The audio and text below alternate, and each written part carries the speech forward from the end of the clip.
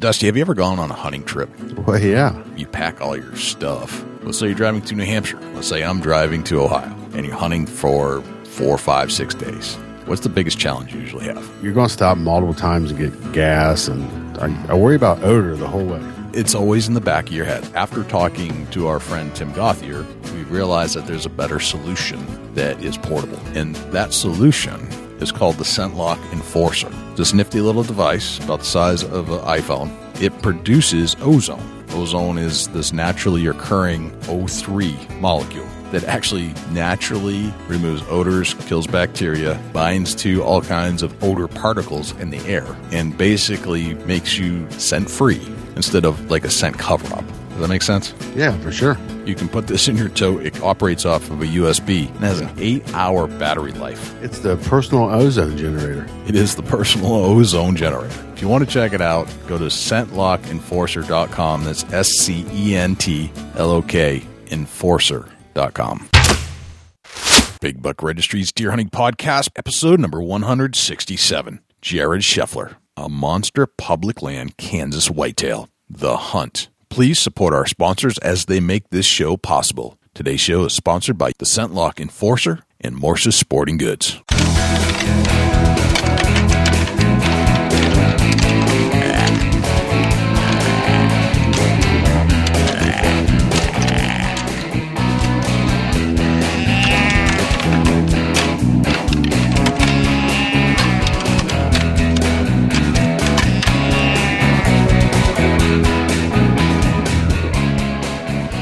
Big Buck Registry is a virtual museum of hunting stories. We preserve a piece of Americana by interviewing and recording hunters about their hunts and experiences from across the country. And who knows, maybe we'll learn a thing or two along the way that'll help us take our hunt to the next level. Hey guys, this is Dan Bates with Tuned In Archery, the timeman and inventor of the Hang-On Helper. You're listening to my favorite show. It's about to be yours, Big Buck Registry's Deer Hunting Podcast. Hey, this is Dr. Ken Nordberg. You're listening to my favorite podcast on the internet, Big Buck Registry's Deer Hunting Podcast. I'm Tim Gauthier with ScentLock Enforcer, and you're about ready to push play on my favorite podcast, Big Buck Registry Deer Hunting Podcast.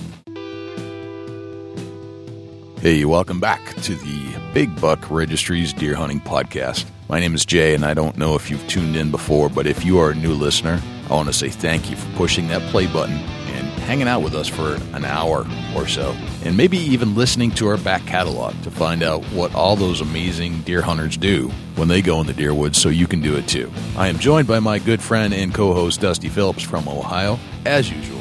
Dusty, how's it going? Oh, it's going great, Jay. Yeah, thank you for everybody for tuning in with us week after week. And man, if you're a new listener, boy, you've got a lot of listening to do if you go backlog our shows. We have 167 shows as of the air date of this show, and there's a lot of them. And admittedly, and Dusty, I think you'll back me up on this, that our first show was not as good as this show, or as they have been over for the last couple of years, because you got to start somewhere. It's like taking a young buck and little spike buck, and we've matured into a world-class whitetail, Jay.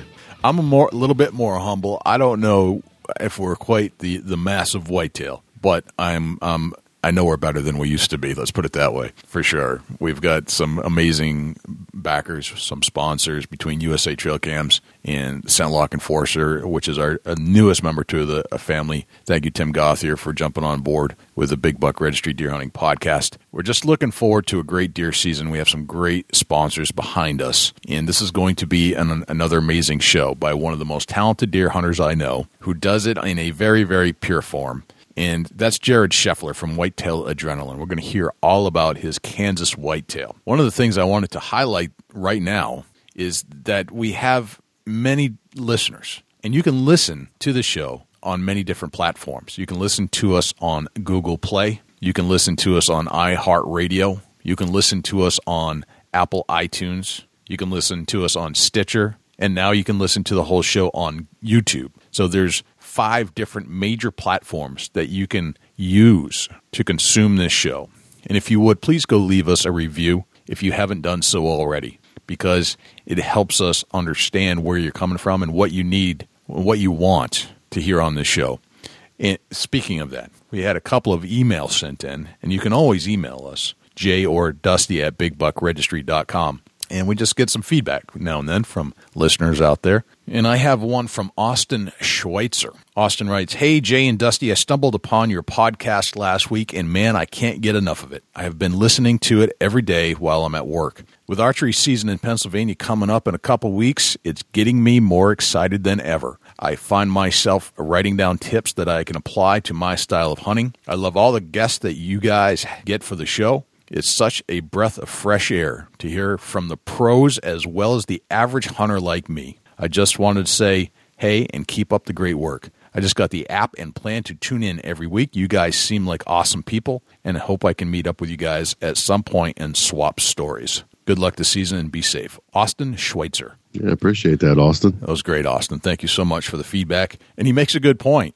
We don't just interview the celebrity hunter. We find the talented hunter that nobody's ever heard of, and we put them on this show because they're just as valuable to the community when they share their techniques and strategies as anybody. Yeah, it's definitely something that we're capable of doing, and we switch it up, and we chase down the average guy, and the celebrity hunter joins us now and then also. So it's kind of a great mix, and we want to hear from everybody, not just celebrities or the average Joes. We want to hear from female hunters and male hunters and young kids and disabled and veterans, and it's just all a great experience. Everybody.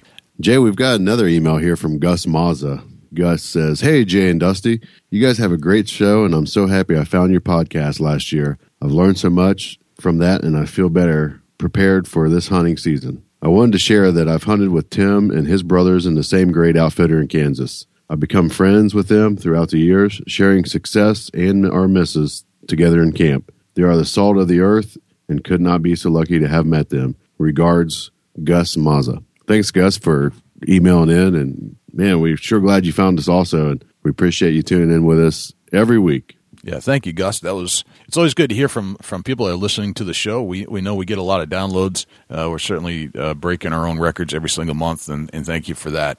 But it is nice to hear from folks listening to the show, so keep it up. We'd love to hear more from you guys as you listen to the show, and just give us some feedback. Tell us what you like or don't like, or maybe there's a guest out there. We certainly get some ideas for guests from you as you listen to the show and say, hey, you know what, this guy or this gal would be a really good addition to the show because I know that they have a few techniques and strategies that they apply to their deer woods that I bet nobody's heard about. Those are the types of stories we're looking for. Speaking of great news, let's turn to Jim Keller with the Deer News. For the Big Buck Registry, this is Jim Keller with the Deer News. Our first story this week, 70 deer vasectomies on Staten Island so far. This story was originally featured on the SILive.com website and was written by Anna Sanders. A city contractor performed 70 vasectomies on male deer in the first 7 nights of a 3-year effort to cut the white-tailed deer herd on Staten Island, officials said. Anthony DeNicola and his team at White Buffalo have ear-tagged 75 total deer so far, including 5 females. Those doe and 5 of the sterilized bucks were also given radio collars. The city will use these trackers to assess population dynamics, including deer mortality and birth rates. The sterilized deer were baited with whole kernel corn and captured with tranquilizer darts. They were released after the 15-minute surgery. The effort is expected to eventually reduce the burrow herd 10 to 30%. The state approved the city's vasectomy plan last month as part of a 3-year research study. This year, the Parks Department is paying White Buffalo and DeNicola $2 million for their work. The state doesn't recommend fertility control programs to manage deer because they are expensive and have shown limited effectiveness. But DeNicola and park officials have said sterilization was chosen because the city believes Staten Island's herd is mostly growing through reproduction, not migration. Sterilizing males instead of females is meant to be faster, cheaper, and more humane.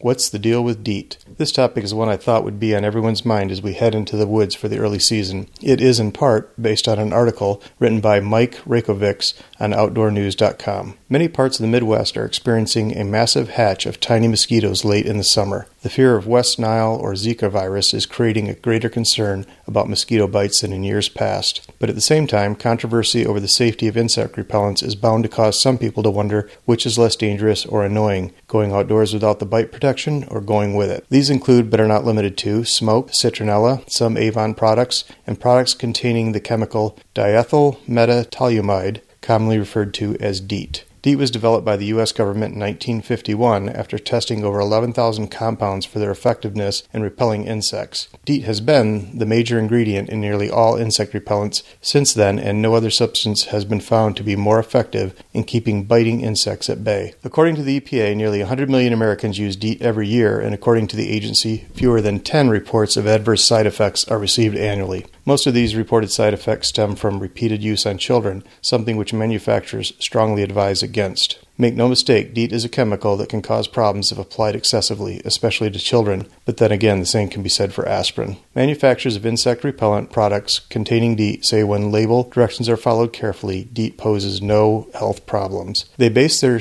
statement by citing 22 studies conducted on the short and long-term health effects of DEET, which indicate no unreasonable adverse effects to people or the environment. According to the EPA, the benefits of mosquito repellency may far outweigh any risk from DEET exposure. Some people prefer citronella-based products because they are safe. Citronella not only repels bugs, it's often used as a flavoring agent in beverages, desserts, candy, baked goods, and even breakfast cereal, but it is not effective for repelling ticks. DEET is often sold and used in spray or lotion in concentrations up to 100%. Consumer Report magazine found a direct correlation between DEET concentration and hours of protection against insect bites. 100% DEET was found to offer up to 12 hours of protection. 20 to 34% DEET offered 3 to 6 hours. 3 to 6 hours of protection. The Centers for Disease Control and Prevention recommends 30 to 50% DEET to prevent the spread of pathogens carried by insects. As a precaution, manufacturers advise that DEET products should not be used under clothing or on damaged skin, and that preparations be washed off after they are no longer needed or between applications. DEET can act as an irritant. In rare cases, it may cause severe skin reactions.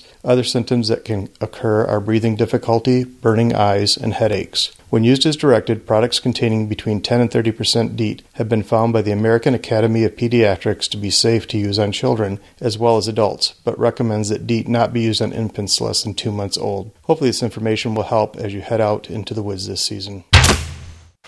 Help create Minnesota's first ever deer plan. This story was originally featured on the deerfriendly.com website. Applications are open for citizens interested in serving on a statewide deer management plan advisory committee that will provide guidance, input, and feedback beginning this December and continuing through the planning process. The committee's recommendations, along with broader public input, will help DNR develop its first ever deer management plan, which will provide strategic guidance on deer management into the future.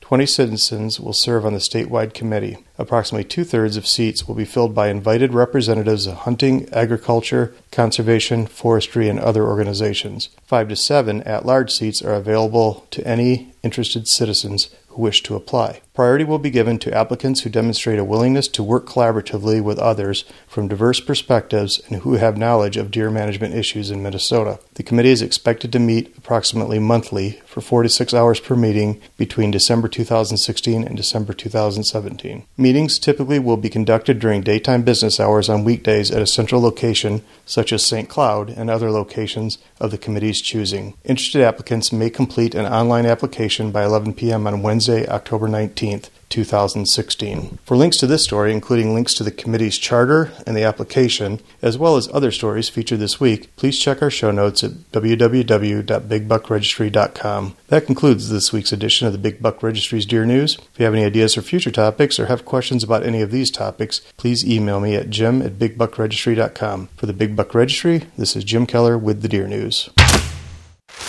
Thanks to Jim Keller with the Deer News. Without further ado, here's Jared SCHEFFLER. Jared SCHEFFLER, welcome back to the Big Buck Registry's Deer Hunting Podcast. What's happening, my friend? I'm just trying to get ready for the season here. Keep my head above water. Thanks for having me, Jay. Hey, no problem. So what do you do to plan for the season? I know you're leaving here in a little bit to go hunt for the rest of 2016, but what are you doing right now to get ready? Well, you would think somebody that makes hunting videos would, be like looking at aerials and all that kind of stuff, like, getting geared up for the hunt in that way. Yep. But I honestly haven't done that at all. It's just like, getting new camera equipment and figuring out how you're going to mount everything up. And we just got done with the new videos here a few weeks ago. And so that's been mad rush, shipping and getting a hold of stores and getting all the orders out. And there's a lot to it that, I could probably make a really good video off of that, everything alone. I mean, one day you're welding stuff, one day you're researching, what formats and what codecs you're going to record to, and what camera equipment's going to work for our type of production where it's like filmed all on the fly, because a lot of the stuff nowadays is more geared for, setting up and changing lenses and things like that really wouldn't work too good in our application. And so it's just, you're constantly shifting gears between different things. And, like I've only shot my longbow. Well, I had some shoulder issues here for the better part of this year. Okay. And I actually wasn't able to shoot the bow from April until just a couple of weeks ago. And whatever it was went away. And so I've only gotten like 4 or 5 shooting sessions in. Wasn't real good the first couple, but I shot again last night for a little bit, and I feel like I'm all right. I've never been a crack shot, but I feel pretty close to where I was last year. Maybe not quite there yet, but although last year, for anybody that's watched the videos, it doesn't speak too highly, I guess. But it was kind of a rough year. But I did feel the most confident I had ever felt going into last year. I shot a lot. I had, I guess I shouldn't say I had a lot more time, but I carved out a little bit more time throughout the edit stages and stuff. But this was a huge project we were working on, and with my shoulder the way it was and everything, I just wasn't able to this year. So gotcha. So most of what I'm getting ready for is just like all the gear and camera gear and all that kind of stuff, and honestly, like I have not looked at one map or anything or whatnot. So which isn't always necessarily a bad thing. A lot of people they feel like they got to know all the details about exactly where they're going to be hunting and all of that. And what I've learned over the years is, when you're doing a do-it-yourself hunt, like a public land hunt like what we do, a lot of times all that pre-gaming you do can actually emotionally attach you to that idea that this spot's going to be productive or that spot's going to be productive, and then you get there and there might be other hunters or the spot might be dead, and you have a harder time actually walking away from it. Whereas a guy like me showing up that has no previous, I haven't been looking at this piece and imagining things for the last 3-4 months or whatever. I have no attachment to it. So when I get there, I see, if it's hot, I'm sticking around. If it's cold, I can toss it. Like, I don't have a lot of investment in it, if that kind of makes sense. So, I mean, ultimately, if you could invest some time into some of that and still be able to walk away from it at the snap of your fingers when it is cold, well, then you'd be one up on my strategy, I guess. So, but that makes sense. So it's not the end of the world. No, I think getting attached to a particular piece of property can be detrimental in a lot of ways, and I think you're right. I think you have to, if you're doing public, you have to shift with the elements, and the elements could be the hunters, it could be pressure, it could be just that the spot is not anything what you thought it was, and you have to be able to move on quickly to make the most of your time where you're going. So exactly. Yeah, makes sense. Where are you going exactly? What's the plan? Well, first off, I'm going to leave next Tuesday and head out to Wyoming. My cousin Jim drew a Wyoming deer tag, so we're going to try to film a whitetail hunt early season there for about 4 days, and then from there I'm going to head to, I think, Idaho for elk, and then from there I've got a Montana deer and elk license because I applied for one, didn't get drawn, but they send you a general tag, and I have no idea where I'm going to go yet there. Okay. And so I did do Idaho last year. I didn't get one, and I also did Colorado for elk. None of that footage from the bow stuff was on any of the videos. I'm hoping to get enough footage this year to put together like a elk bow video.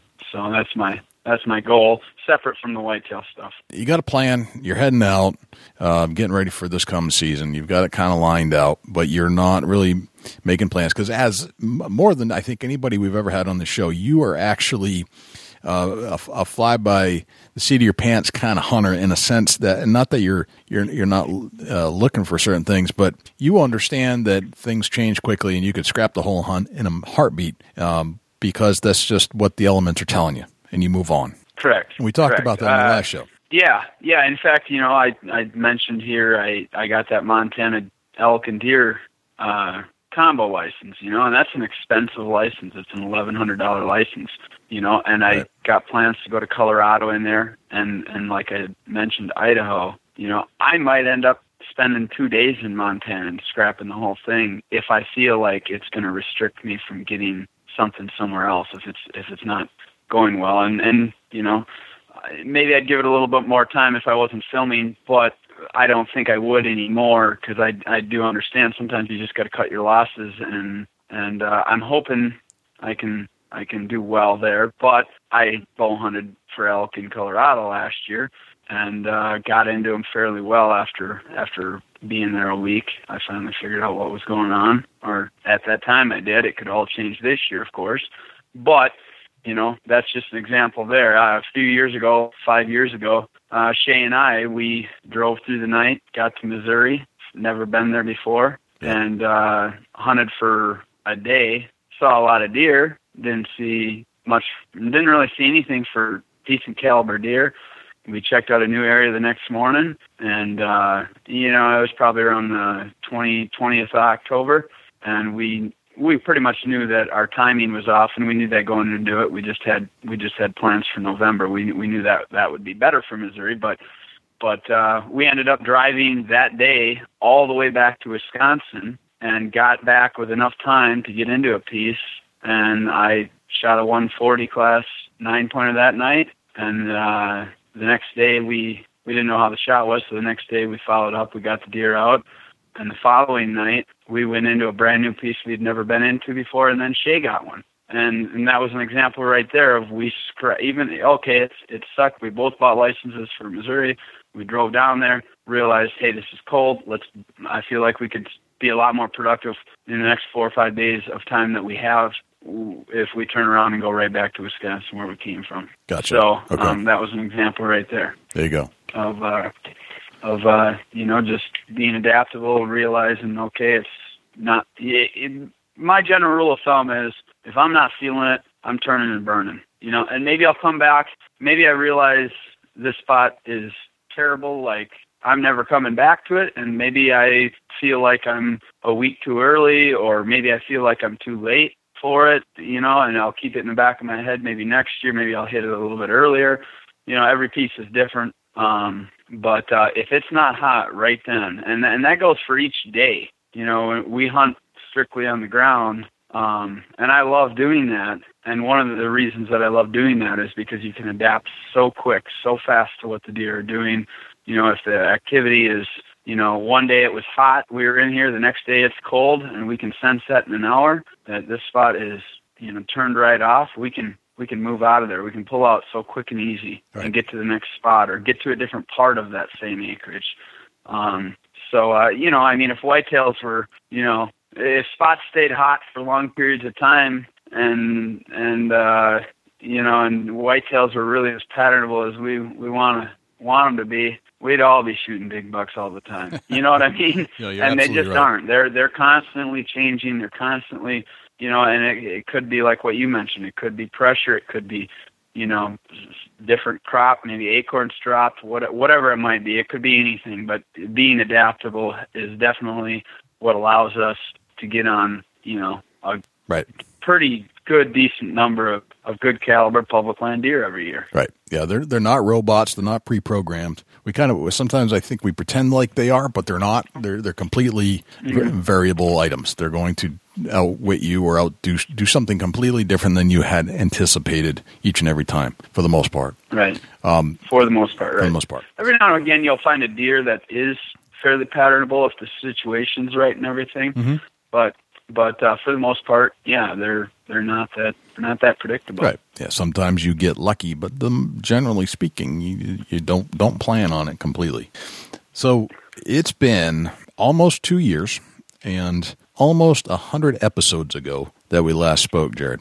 And that show was entitled Snooking for Whitetails. And yeah, that's right. Remember that? So I was wondering Yes, if you could define snooking for me, just so everybody could understand who hasn't listened to episode number 69, by the way, if you want to go back into the archives and find it, what snooking is to you. Snooking is sneaking and looking at the same time. You're sneaking and you're looking. You're snooking. There you go. Snooking. So... And that's why we called it snooking. So a lot has happened, Jared, since the last time we spoke. You've made some great DVDs. I absolutely love your DVDs, by the way. They're just some of my favorite deer hunting DVDs on the planet. And I can't think of anybody that really adapts to public land hunting like you do. And to boot, you're not using. I mean, you have used firearms in the past, and if I recall, you kind of gave up on the firearm and turned to the bow, and not just the bow, but it was more or less the longbow at this point. But there was some. I don't know if you shot the recurve in between. But yeah, I guess it's not that I don't like hunting with a gun. I mean, we hunt with a gun every year, but mainly I run the camera at that time of the year. Right. Overall, yes, I prefer bow hunting. I do like, getting a few buddies together, having a good time. It's a good change of pace coming out of the bow stuff, and I do enjoy that. But overall, I mean, I do prefer hunting with a bow for sure. So but I will say this, a lot of people think hunting deer or hunting a big buck with a gun is easier, but in my opinion, I spend less time getting on a big buck with a bow than I do a big buck with a gun on public land, and that's all I've hunted for since 2007, I guess. Right. So, but every situation is different, but a lot of times I think what happens is by the time the bow season's done, a lot of those mature deer are pressured off of the public, and the few that are there that are still left are probably really savvy and really sneaky. So there's a lot of legwork that goes into getting a big buck on public land with a gun. Gotcha. In my experience. So tell me why you shoot the longbow today as opposed to the compound or even the recurve. What's behind that? Well, there's been a joke I've always said that I was missing them so well with a compound before, I figured I might as well just do it with a longbow. And there's a little bit of truth to that, but there's more to it than that. 2011 was the last year that I hunted with a compound, and that was the year that I killed that one that I spoke about where we drove back from Missouri, and after that I also missed 3 big bucks in a row.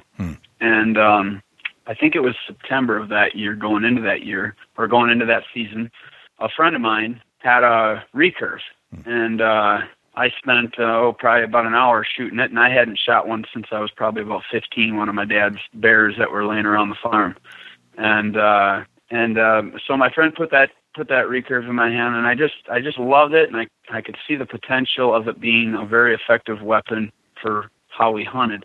And then what ended up happening is I missed those 3 big bucks, and I realized right away all 3 of the bucks I missed, and this happens a lot when you're hunting on the ground like how we do, and in pretty exposed situations. We're hunting whitetails on the ground, but there's not a ground blind, or anything or never, but sometimes there's hardly any cover at all, is what I'm trying to say, to hide you and the guy that's behind you filming. So you got 2 guys there, and a lot of times you're by the time you're releasing an arrow, that deer already knows you're there, and it gets really intense, and mistakes can happen. And some of the advantages to the longbow are, in my experience of what I've kind of noticed is I'd say about the average time to draw a compound and fire that arrow is about 4 seconds. If you practice it a lot, you can get pretty good at about 3 seconds. Some guys might be able to pull it off a touch earlier than that. But for the average guy, probably somewhere between 3 and 4 seconds, closer to 4. And that's a long time when you're talking about a mature deer that is locked onto you. And most of the time, if they're locked onto you by that, and they're about at the point, if they have sat around for 3-4 seconds, they're about at the point where they're probably, they're on pins and needles, and they're probably about ready to evacuate. And so when you do send that arrow, their reaction is usually pretty substantial, and oftentimes it's hard to predict. Are they going to drop 10 inches? Are they going to drop 14 inches? Are they going to take a step forward to take off to run? What are they going to do? And, the arrow speed of a longbow is slower. My arrow kicks out at about 180 feet per second. It is a 660 grain arrow, which is a lot of weight, but it really doesn't take that much longer for the arrow to actually get there. But I can shoot that bow in less than a second from the time I draw to release is less than a second. And that's a lot faster. And I can shoot that bow really low to the ground. I can, I got this position I call the cat-like position, and basically I'm just crouched down to the ground, and they can't even tell that you're a human. They might see you, but they don't even know. They can't even tell because your whole upper body isn't the shape of a human anymore. Your head's not upright like you'd have to be when you're shooting a compound. So right. You can also be you can stay a little more hidden. You do give up some long range, shooting. Where we've shot deer out to 60 or mid 60 yards, and some guys have pulled off quite a bit longer shots than that. Not any of us, but it's capable of the compound, whereas with the longbow, generally you're going to be in that 20 to 30 yards as typically about a max, but some guys can push it further than that. Okay. But I mean, 2 years ago I got that big velvet deer. I don't think I'd ever gotten a shot with a compound. And I wish the camera, when it all unfolded, I wish the camera would have been a little bit further behind where you could have seen how we were crouched in the grass to be able to really see how low profile we had to stay. And that deer knew something was up. He didn't have his peg, but he knew something was up. And I would have had to been upright to pull off the shot with a compound. I know he would have picked us off if I would have been right. upright. So I mean, that's a situation right there. And the older the deer, the more mature the deer, the less they're going to tolerate too. So. Gotcha. Yeah. So do you? That's a few reasons why I guess, and I do like it. I mean, it's fun. It's cool. I mean, it's a cool experience when you're drawing that bow all on your instinct and releasing it and sending that arrow. I mean, it's a really cool feeling. So heck yeah, it is. Do you end up making your own arrows as well? Or no, I'm not that talented. Not that talented. All right.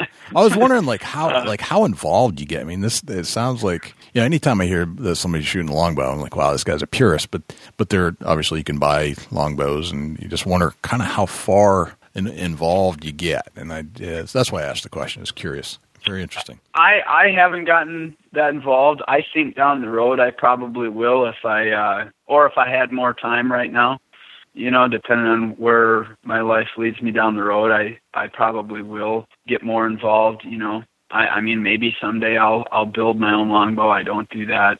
Maybe someday I'll build my own wood arrows and all that. I shoot carbons right now. And I shoot, just a really good 2-blade head. But I do have some stone points and some wood arrows. I didn't make them. I have a buddy that made some, and maybe someday I'll try that. Just probably on one deer, the flint. I think that'd be kind of neat to shoot a deer with the old flint napped heads, and so yeah. That's cool. Very, very cool. I wanted to kind of bring everybody up to speed with you and your adventures with Whitetail Adrenaline.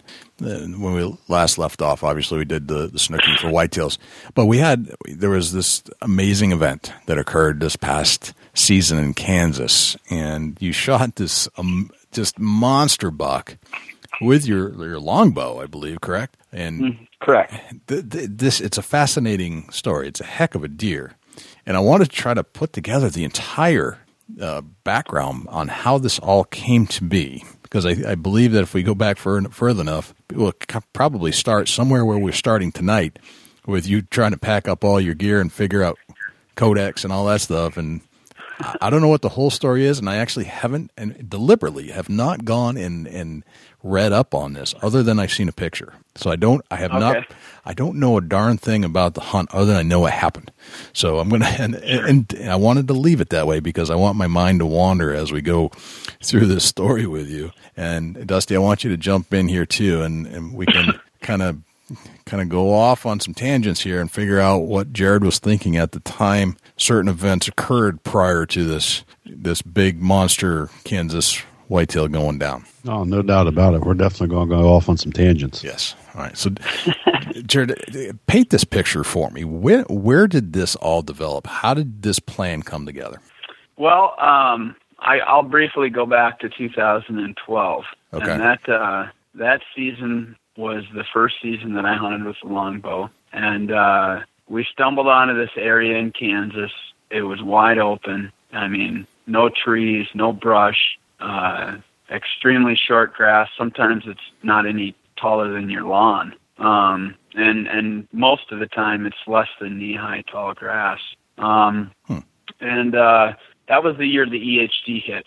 And I had hunted Kansas the year before in a different area. And I was coming down from Nebraska, and I wanted to check out some other stuff in case the EHD had hit this area where I had been the year before. Okay. And I saw the landscape, and I saw how desolate it was, and it was the middle of the day. And it was one of those deals where I told my buddy that I was with, I said, you know what? I said, there could be some giant whitetails out here, you know, but I said, I don't want to stick around all day to find out. Let's go down to this other area where I was last year. If that's ice cold in the next day or two, or if we decide tomorrow, then we can always come back and check this out further. I threw the map in the back seat, and we made it about a mile.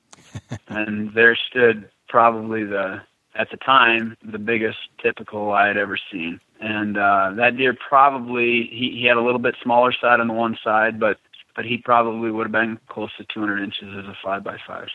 And ironically, he was standing on public, a piece of walk-in hunting area, with a doe about 150 yards off the road.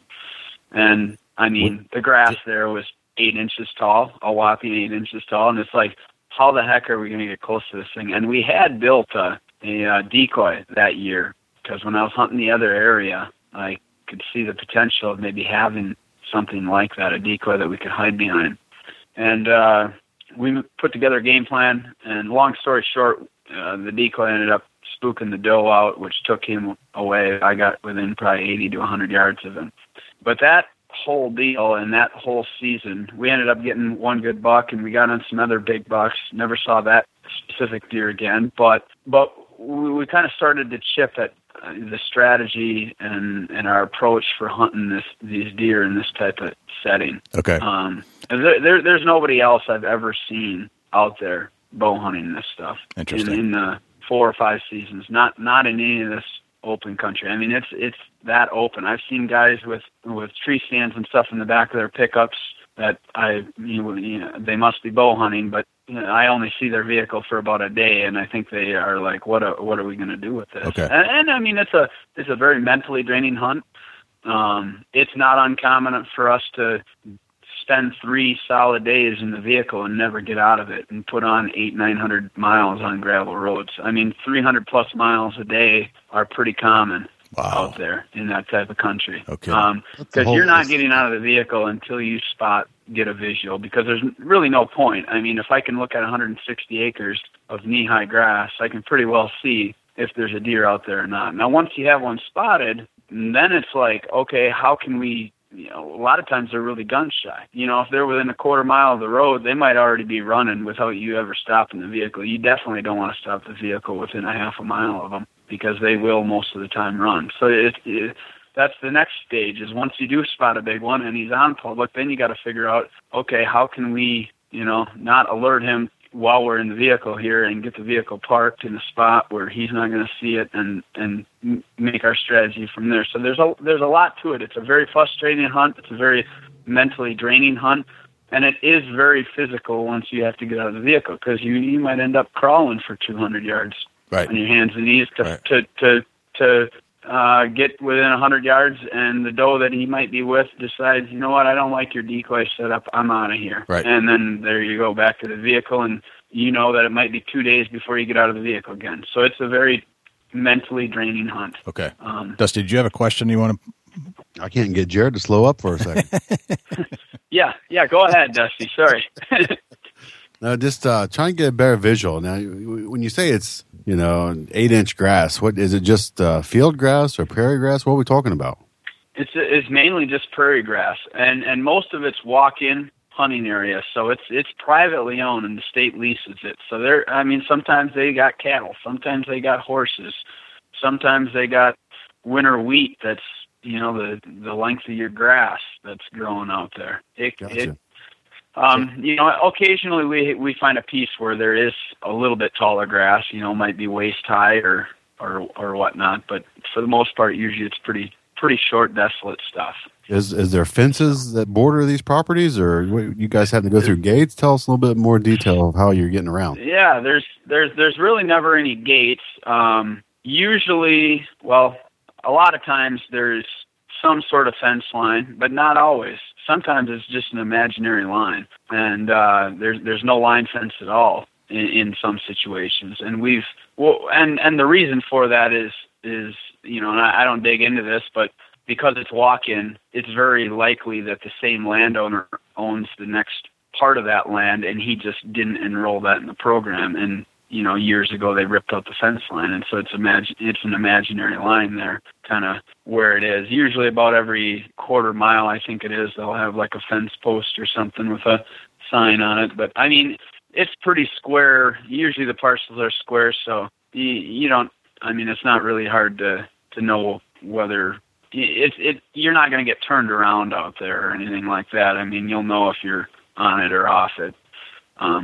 So. Gotcha. Yeah, I was just curious, just because of the fact that if it's posted public walk-in and you get off of that, then what? Yeah, then you'd probably get in some trouble. Gotcha. Okay. Gotcha. So your story with this buck starts in 2012, 3 years prior to the actual. That actually wasn't the same buck. Okay. That was a different buck, but what that did is. That buck, and there was a couple other really big ones we saw that year. We knew we have to figure out a way to hunt these deer in this type of terrain. Gotcha. No matter how difficult it is, these big deer are here. We got to figure out how we can hunt them. So that kind of set the tone for it, I guess. And every year, since then, we've seen at least a 160 caliber deer. Usually, we see at least a couple in the 170 class or close to it out there. But here again, you got to remember, we put on a lot of miles on those gravel roads, and drive the car a half mile, stop, glass, and sometimes we spot these deer from a mile and a half. We've spotted them 2 miles out sometimes.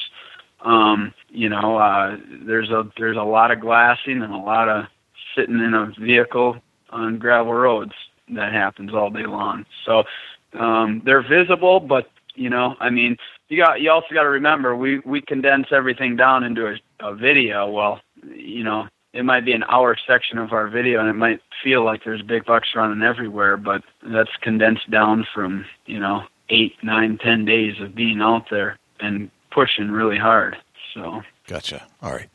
So the land, you noticed that there are some unusually large bucks on this property. So that's what drew you to this place. Yeah, that general area. Okay. Yeah. You're like, okay, we got to figure this out. That we need to crack this code. Mm-hmm. All right. So at what point did you start to engage with this particular buck?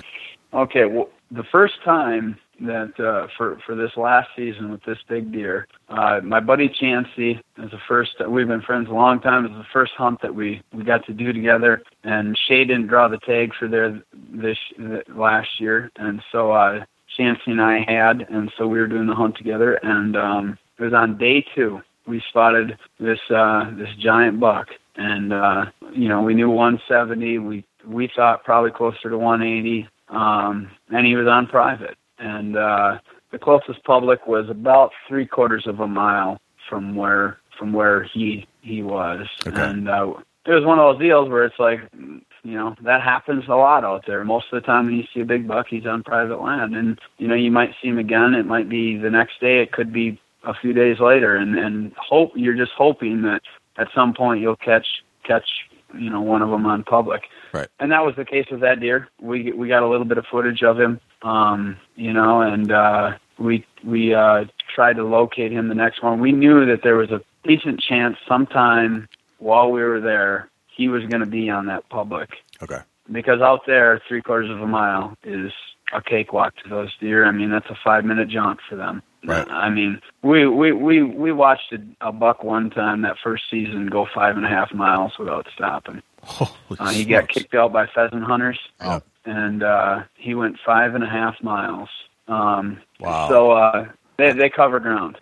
Right. And so let's go on a tangent on that. How did you get the visual on that to see it go 5 miles? What was your perspective? We had seen him about a mile away while we were going after this other big buck, and we thought that he went into this little sliver of trees that was right next to some public. It was it led right to the public, but where we figured he was about 200 yards from the public, and it was opening day of pheasant hunting. And so we staked that out from a high point with the car and waited, and it took about an hour, and some pheasant hunters came in there and flushed him out. And unfortunately, being our first year hunting there, we didn't know that these deer covered ground like that. Right. And so he blew through the public into a 2 mile by 2 mile section, which we thought, okay, it's pretty much all private, but way across 2 miles on the other side was a couple strips of public that we hadn't driven by yet. We thought, well, let's drive around the square and see what they look like. We drive around the square. By that point, we thought, well, it's over with that buck, at least for that day. Well, here he comes running out right in front of our car. He blew right through that 2 mile section. Well, then we got to a high spot and watched him, and he just kept going. And we relocated once we lost visual on him to another high point and picked him up again. And he finally stopped in a little old building site or whatever, which was private. Yep. But yeah, they covered ground. Wow. That's so, crazy. What time of year are you out here after the whitetail we're discussing? Usually about I head out there about November 7th, 8th, which you usually have to deal with some pheasant hunters about that time. Okay. And whatnot. So about the second week in November. Okay. If is probably about more second and third week, probably the best weeks to be there in my opinion. Gotcha. Or my experience. I got to ask a quick question. What kind of unit are you driving these days? Last time we talked to you had the old shag and wagon van. Yeah, that's a good point. Well, that's at a scrapyard now. But the motor went on that. But we got a trusty Grand Caravan we've been rolling in. So. Oh yeah, a Grand Caravan. All right. Yeah.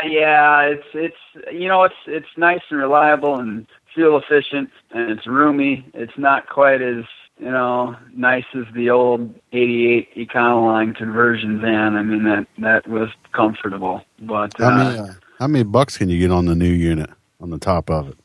On the minivan? Oh, you could probably get.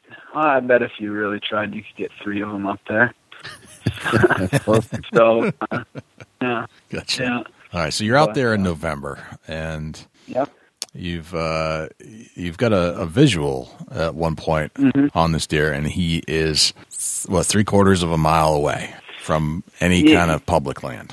From any kind of public. So basically, sometimes in some situations, depending on what it is, you might stake that deer out for half a day and watch him from a long ways away and just see what he does. But he was in a little tiny creek bottom with some trees, and he had a doe, and with that a little activity of us spotting him by the road and stopping the car, and the car was between him and the public, we knew that there was probably a very, very slim chance that he was going to head out of there and into the public that day. So, so we, moved on to try to find something else, and, keep it in the back of our head, like hopefully we'll catch this big deer out on that piece of public, or, there's other public couple 3 miles away, maybe we'll catch him on one of those pieces, but most likely we'll if we do catch him, he'll be out on this one that's close. Right. And so it's just a mental note, but you don't want to put all your eggs in that basket, And so the next morning, we took a drive up that same road because you can kind of see the backside of that public from that road. And I didn't get the camera on him in time, and it was really low light conditions, but we saw him again, and he made a V-line across the road and back into the private. He wasn't on public. The private was on both sides of the road, but back further away from the public, he went back into this creek bottom. So we got another visual on him, pretty much again, He's probably not coming out of there for the day. Right. So we moved on. Well, then, a few days goes by. We're on day 5. We finally get an opportunity on a pretty good caliber deer, 150 class, so we go after him. That went south, and then that night we were glassing some different pieces, and this was about 2.5 miles from where we had seen that giant. And I didn't know at the time, but I know it now. It was him, and he was right on the back edge of the public. He might have been on public. He was within 20 yards of it. It was just too hard to tell exactly from a half mile away. Okay. And it was flat, so there wasn't anything. He was close, and I'm pretty sure at one point he was on it. His doe was. I knew that, but we made an effort to go after him. But by the time we got back there, he wasn't there. There was kind of like a little rise right there, and he must have went over it on the private. But I knew it was a giant deer, and I know it was him. Okay. Anyway, so we got another visual on a giant. Thought maybe it was that one, but anyways. But weren't sure. Next day, at that point, you were like, it might be. It's definitely a nice deer. We're going after it, no matter what. Yeah. Well, I definitely knew it was at least a 180 caliber deer. Okay. I mean, it was just I could see the tines. They were tall. They were darker. Yeah. And I knew right away that it was a giant. So next day comes. We get back on this 150 class deer, and that went south again. And so let's see, we were on to day 7. Not much happened on day 7, and then day 8, in the morning. Here again, we're driving all these gravel roads trying to get a visual on a big buck. What's on public? What is morale like when you head back to camp in the evening and you've pursued a couple of 150s twice, you can't get on them? What's that feel like? I mean, are you down and out at that point? Are you just like, hey, it's no big deal, it's part of hunting? Yeah, I mean, usually Shay is with me, and he keeps things pretty light. And Chancey is the same way. I mean, he has a good time. We're both definitely getting frustrated about the situation because we hadn't had a whole lot of good attempts at that point. I mean, in 7 days, there was like a 3-day stretch there where here we didn't get out of the vehicle. And so it does start to, you go through different periods. You're frustrated and you're kind of down in the dumps, and then you find something to just, crack a joke or whatever it might be, and I think with this new video, you really sense that a little bit more. You see the, making fun, I mean, we see a little spike buck and we're, making jokes about it or whatever, I mean, you do anything to kind of get your spirits back lifted up, just having a good time and gotcha and whatnot. But you're definitely frustrated at the same time. And by the end of the day, you're pretty well wiped because, you're getting up an hour before the sun comes up, grabbing a little breakfast from the gas station and getting out in the vehicle, and you might eat sometime during the day, but you might not eat for 12 hours. And then when you do get back, it's like, man, let's grab a bite to eat. Let's grab, so we get a bite to eat. Well, right. Then it's like we got to recharge all these batteries, dump all these footage files, get everything ready to go the next day. And pretty soon, before you know it, it's 10, 11 o'clock at night, and you're getting back up the next morning to do it all over again. Right. Daylight's right around the corner at that point. Right. Man. All right. Yep, I get it. All right, so now you're 6 or 7 days into this hunt. We're 7 days in. We're on day 8 now in the morning, and we're driving around. We're not seeing. We haven't seen. I don't think we had seen a big buck. Maybe we saw one right at sunup, but I can't remember off the top of my head. You'd think after editing that video for all those hours, right, I'd remember, but you don't. All the days kind of come to get a little blurry then. But I do know this. I do know that we had driven up this gravel road 3 times, and it was about an hour. This was our 3rd time driving up this road, and it was about an hour after sunup. And that happens out there. I mean, as open as it is, you can drive up a road and feel like you can see everything for the next mile, and you can glass it and everything, and you could drive up that road 15, 20 minutes later, and there's a big buck standing out there, and it's like, where did you come from? And that's exactly what happened. You know, we had been up that road twice that morning. You know, you can see everything within a half a mile, and most of it you can see within a mile and a half.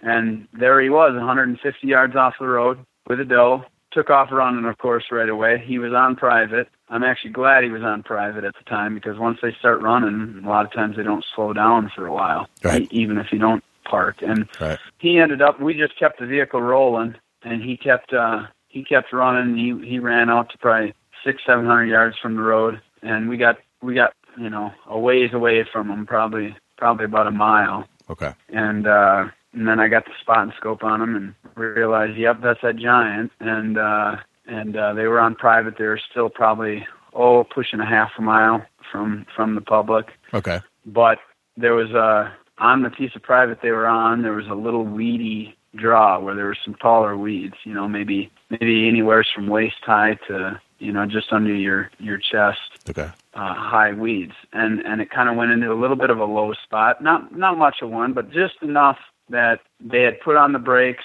and I felt like they weren't probably going to go anywhere, you know, too fast at that point. So we drove the vehicle for a mile to get all the way on the other side of the public, and then we walked the far public line in, so we're a mile from this deer right now. Okay. We walked that in a half mile. It was a 160-acre piece of walk-in. So we walked that in, the back line, and then we 90'd to come back towards him, because we could come a half mile to him, and we got right on the fence line, basically about probably 20-30 yards from the fence line. Right. And there actually wasn't a fence there. There was just kind of like what we talked about earlier. Sometimes there's a fence line, sometimes there's just posts. In this case, there was just posts. There was no fence, which makes it easy for deer to cross or whatever. But then we just sat there, and it was all up to fate at that point, whether he was going to, him and his doe were going to come our way or not. And from the time we spotted him to the time he came was 8 hours. Okay, and what time of day is this now when you've hoofed it in 160 acres? It was about 8 a.m. when we spotted him. It was about 4 p.m. when he finally crossed the line. Okay, so let's go on just a little tangent here. What were you geared up with at that point? You're in a car, you spot them, you know the direction they might be heading. What are you geared with? What are you wearing? What do you got for shoes? That kind of thing. Well, it's funny you should ask that, because I never really, you know, I guess that never really got disclosed in the video, but or you know, there was nothing about it, but actually all we were wearing was spray painted clothes from Walmart. True story. Chancey, who I was with, he picked up a pair of khakis from Walmart for the two of us, and then he took it was like a thermal top, and he just kind of spray painted that and spray painted the pants a little bit, and to kind of, you know, make it look a little bit like blend in well out in that open grass. You know, we've tried ghillie suits and stuff, but ghillie suits have a lot of issues in wide open areas unless you're laying flat to the ground, because once you get the sun on the other side of you, it's really dark on the other side of a ghillie suit, because all the bunches of material, you get all these like little hills and valleys, and so they end up being super dark on the one side. So we've tried a number of different things, and honestly, I think that's about the best thing that we've come up with at this point. If we spent some time on it, but here again, it's one of those things that a lot of times we don't have a lot of time to devote to that, but that seemed to work pretty good. So that's what we're geared with. And then we had the decoy that we made, which we had made changes to it since the first year when it didn't work real well. And so basically in that wide open stuff, like while this deer, even though this deer is way out there, we can see him out there. And so we kind of used that decoy to shield us, you know, while we made our, you know, move to get close to the fence line. Okay, gotcha. So you got some spray painted khakis. You didn't care about the spray paint and the smell and all that point? No, and I think by that point most of that was gone. But it's one of those deals where, especially out there in Kansas, where generally the wind blows pretty straight line. You don't get a lot of variance. So they've got a pretty small range where they have to be directly downwind in order for them to smell you. And usually we can manipulate that pretty well. In this case, we had to kind of predict where they would cross the line and try and set up downwind of that. Usually we've already got a deer spotted on public, and so we can just kind of manipulate what side we're going to come at them from. And so usually that's not an issue. What I have found is, spray painted or not, with two guys out there, as much as we're in and out of vehicles and moving around and stuff, they're probably going to smell you either way, whether it's spray paint or your regular body odor. So Gotcha. All right. So you're working and playing the wind as best you can in order to make this happen. And is a silent approach in your bag of tricks? Is it something you have to really focus on as far as noise control? Yeah, usually not out there. Usually you've got a decent amount of wind out there. Okay. So usually that's not an issue. It definitely wasn't an issue with this deer because he was still so far onto the private. In this case, this was really short grass where we set up. In fact, it was probably, 8 inches tall at the tallest point. So you could probably just about see the deer's hooves. But fortunately, several years ago, somebody must have did some round bales or something, and there happened to be a round bale right there. And it was really run down, but once we got to it, we kind of propped it up and fluffed it a little bit and made just enough cover to where, we knew that there was still a pretty good chance that once they crossed the line, they would have us pegged, which here again, that kind of comes back to, I'm glad I had a longbow in that situation, because I knew that there's a pretty good chance they'd have us pegged. It's hard to say that, you might have been able to get that deer with a compound, but the doe had us pegged before he did.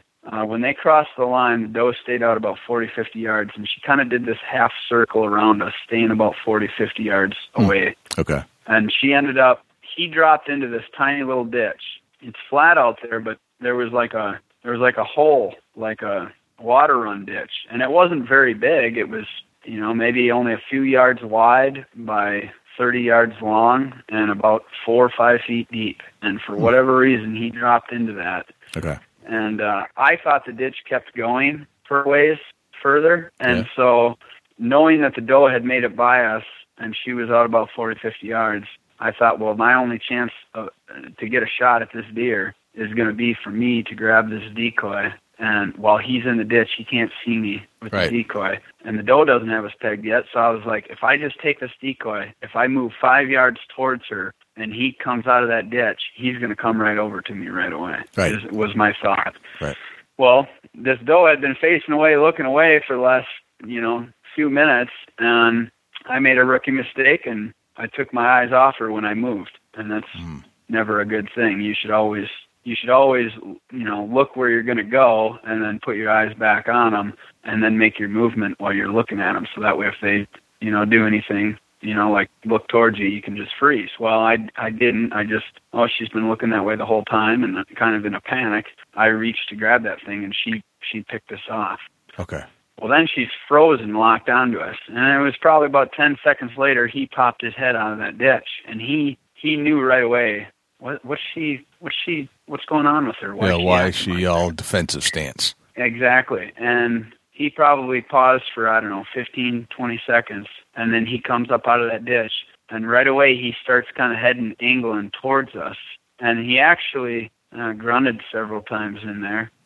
And I think he read her reaction wrong. And I think he thought that there was maybe another buck that he couldn't see on the other side of that propped up round bale. Gotcha. And I think he was coming to head it off. Well, then he got to about 20 yards, and I had a small clump that I'd moved out on that side to give us a little bit of cover. It was about 2 feet high, this clump. But he got to about 20 yards, and now I couldn't see him. I had to wait for him to come past. And, well, of course, he picked off Chansey, who was fully exposed at that point. He had the back of the round bale, but from the front side you could see him plain as day. And he picked Chansey off, but I didn't know that at the time because I had that little clump in front of me. Right. And he didn't come out the other side, and I knew right away. I was like, he's got us tagged. And it was like, do I at that point it's like, okay, do I come up over the top in a fast motion, draw and shoot all in one right. motion, or do I just wait? And I thought, you know what, he's got his doe there, he's going to come, he might be on a trot when he does it, but I think I'll be better suited to do it just wait. And so that's what I did. And the first instance I saw of him was he was staring right at us, and he turned his head and started to take off on a trot. And it was now or never. And he was about 15 yards out, not that far. Yep. And I draw and shot, and I didn't make a good shot. So okay. When I was editing the footage, I kind of realized what happened there, because I slowed the footage down and went frame by frame, and I was on the deer, I think, right where I needed to be, and I think at the last second, well, you can see it in the slow motion shot, but I pulled the bow ahead, and I think I thought he was going to pick up speed, but at the same time, I dropped my bow arm, which wasn't a good thing, and but, honestly, I think that's just the way it was meant to unfold, and because of it, we were able to document a really bizarre storyline.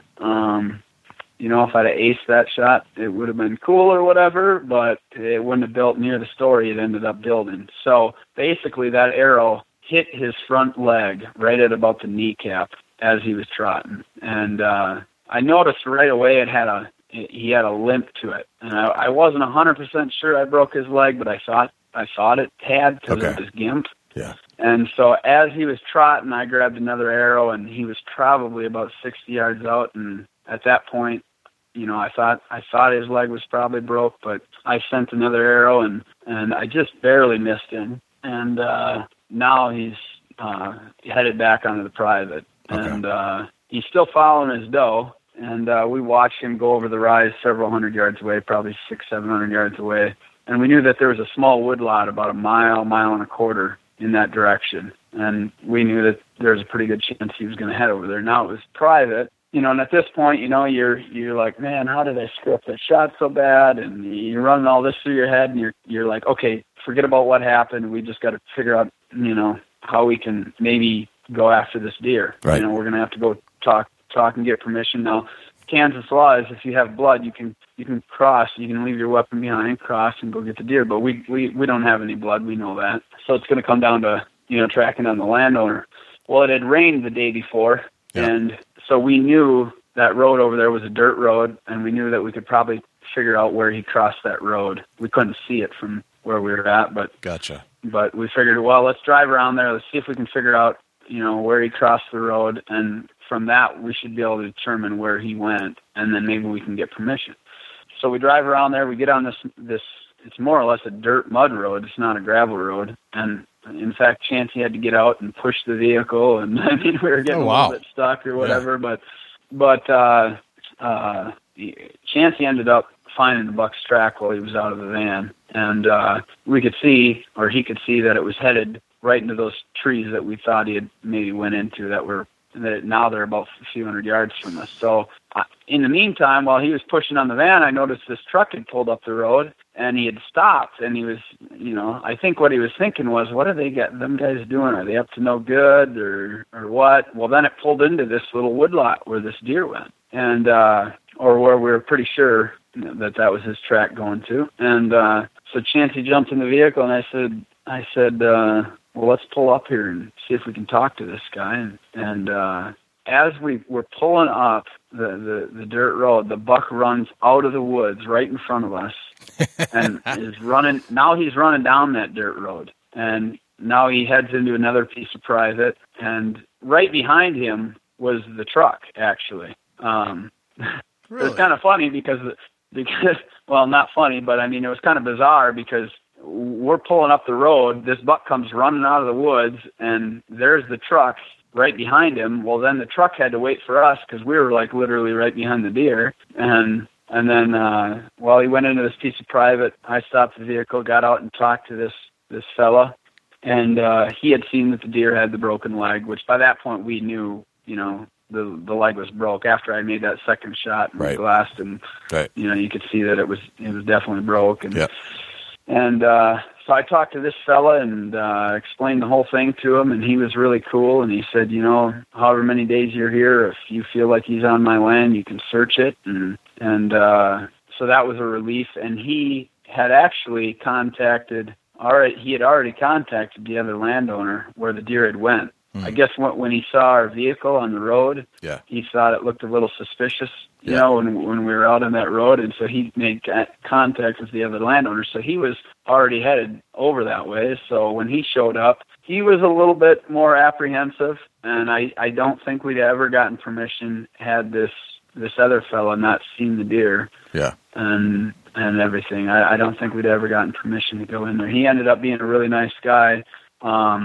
He gave us permission to go in. Well, now we've only got, a half hour light left, and it's like, okay, we know we have a non-vital hit on this deer. The general rule of thumb is typically when in doubt, back out. I think that only applies to certain situations. If you've got a vital hit, then that's definitely a lot of times a good play. But when you have a non-vital hit and you have a bead on the deer's location and it's going to take a follow-up shot, well, then oftentimes it's better to be aggressive. In this case, because we didn't have much light left, in hindsight, we probably should have let him go till the next day, but we also didn't know whether this guy was going to let us go into the next day. Right. And so we wanted to try to make hay while the sun shined and try and get on him yet that day. So that's what we did. Right as it was pretty much dark out. I mean, I seen the buck come out. He was about 150 yards from me, but I mean, it was so dark I couldn't tell it was his rack. I could just tell from his gait that it was him. Yep. And there was nothing I could do. I couldn't pick him up with the naked eye. I picked him up with the binoculars, and so the buck looped into a different part of this different half of the section. And by this point, this deer has gone just over 2.5 miles since the initial shot. Wow. So he's covered a lot of ground. With a broken leg. With a broken leg, yep. And so we got back out to the vehicle, and the second landowner was waiting for us there. And here again, he ended up being super nice. At first, he was kind of apprehensive, but he said, if you want to go in there tomorrow, that's fine. And that was a huge relief because we didn't know at that point if it was just kind of like, yeah, you can go look for him tonight, but after tonight, we kind of felt like that was maybe the way it was going to fall. But he gave us permission going in the next day, and we're pretty positive about it. We knew that if we had enough daylight, we could probably figure out a way to get a follow-up shot on this deer. And we felt like with that leg and the amount of ground he covered, we felt like he'd probably be in the other part of that section because there was some trees and there was some water down in there. Well, thanks to Jared Scheffler for joining us on the Big Buck Registry Deer Hunting Podcast as we played part 1. And you're going to have to tune in next week to hear the finale and find out how Jared takes down this monster Kansas whitetail for good. And it's a stunning story, and to think that he actually arrowed the thing in the leg and it just ran everywhere. And we ended this show just as the sunlight goes down. And then we're going to pick up next week as the sun rises, as Jared gets back on the trail of this big buck. And it's just so many twists and turns. It's unbelievable. So tune in next week for the finale of Jared Scheffler's Kansas whitetail hunt and see what happens. It's a hunt you don't want to miss. That's for sure. The finishing, the ending to the story. The ending is quite amazing. To be continued. To be continued. Dusty, do we have a Chubby Tines tip of the week this week? Yeah, we do, Jay. And it's we're going to talk a little bit about what's happening, pretty much launching off this week. And the Chubby Tines tip of the week is sponsored by Morse's Sporting Goods. Firearms, used firearms, bows, used bows, located at 85 Kentucky Falls Road in Hillsborough, New Hampshire. give Jim a call at 603-464-3444, morrissportinggoods.com. Your dollars go further in New Hampshire. There's no sales tax. Morris's Sporting Goods. You know, here in the Midwest, the crops are coming down, and with the crops coming off the fields, and the deer are going to start utilizing morning and evening breakfast and dinner on the edges of these crop fields. You know, if you're somewhere that you don't have crops, it might be something you don't understand. But right now, my focal point is, season opens today here in Ohio, the 24th, and it's just that time of year where you can sit along a freshly cut cornfield or soybean field, and these whitetail they're naturally going to be out there grazing for missed corn or corn that's fallen off the corn head, or beans that's come out of the bean head or the back of the combine, or maybe they spilled a pile of corn, turned in there too much in their hopper. But, you focus on these field edges, and it's something that, if you play the wind and you play the fresh harvest, the deer curiosity really gets the best of them when it comes to freshly cut fields. And it's something that's been proven deadly for a great long time now, that these deer are going naturally, it's almost like they don't realize the corn's down and people can see them for the first week or so. So that I'm going to focus on hunting the edge of freshly cut crops for the first 2 weeks, and it seems to be a great focal point for me to be able to kill a mature buck. It's a great tip. I'm going to follow your lead there. I'm going to do that as well as the corn starts to get cut here in New Hampshire. Actually, I found one field that had been completely cut, and so that's an indicator that the rest are soon to follow. So I'm going to follow your lead. Yeah, it don't work all season, but first couple of weeks here, kicking off season here in Ohio, it's really, your success rate's really good on the edge of a freshly cut field. Man, it's been proven that that theory works really good first few weeks of season. Gotcha. Very nice. Well, thanks to Jared SCHEFFLER for joining us on the Big Buck Podcast. Stay tuned for next week to the finale. It's a to be continued. You do not want to miss that.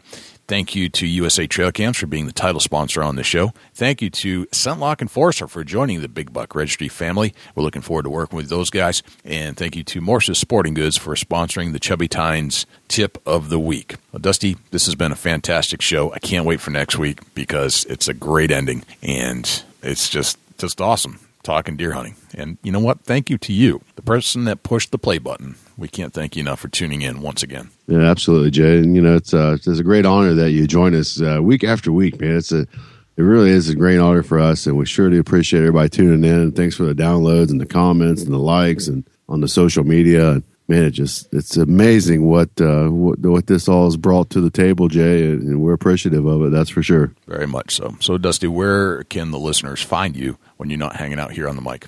Shoot me an email, dusty@bigbuckregistry.com. I'll be glad to talk with you, and I try to respond to all emails and get back to you in a timely fashion. Some days that it don't work that way, but I sure try. I try real hard to communicate with the people that has emailed me.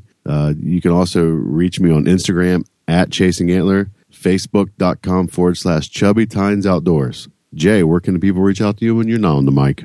Best place is to shoot me an email, jay@bigbuckregistry.com. I do respond to all emails, so please send me an email if you have any comments or suggestions. And you can always follow us on Facebook, facebook.com/bigbuckregistry, Twitter at twitter.com/bigbuckregistry. We're also on Instagram, instagram.com/bigbuckregistry. You can find us on YouTube, and that's bigbuckregistry.com/YouTube. So I think that's pretty much everywhere we're hanging out. If you'd like to have your buck featured on the Big Buck Registry Deer Hunting Facebook page, go to bigbuckregistry.com/mybuck, and all of the instructions will be right there for you about how to get it to us. And we don't put them all up there. We are somewhat selective, but if you could, the way you get on there is to send us a picture of you with your buck and give us your first name and the state of kill. And most likely it will appear upon our page in front of 250,000 diehard deer hunting fans. Pretty much no questions asked there. Follow us on iTunes, follow us on Stitcher, YouTube, iHeartRadio. Go to Google and type in Big Buck Registry, and you'll find all the places that we're at. You can listen to our show on our Facebook page as well at bigbuckregistry.com. Dusty, I think that's everywhere we are at. There's a whole lot of big buck, Jay. Thanks again to the folks and friends, and you like family to us for the downloads. And man, it's just a great journey, Jay. Glad to be here. Likewise, I'm Jay Scott. And I'm Dusty Phillips. This is the Big Buck Registry Deer Hunting Podcast. We'll see you next week. Can't wait.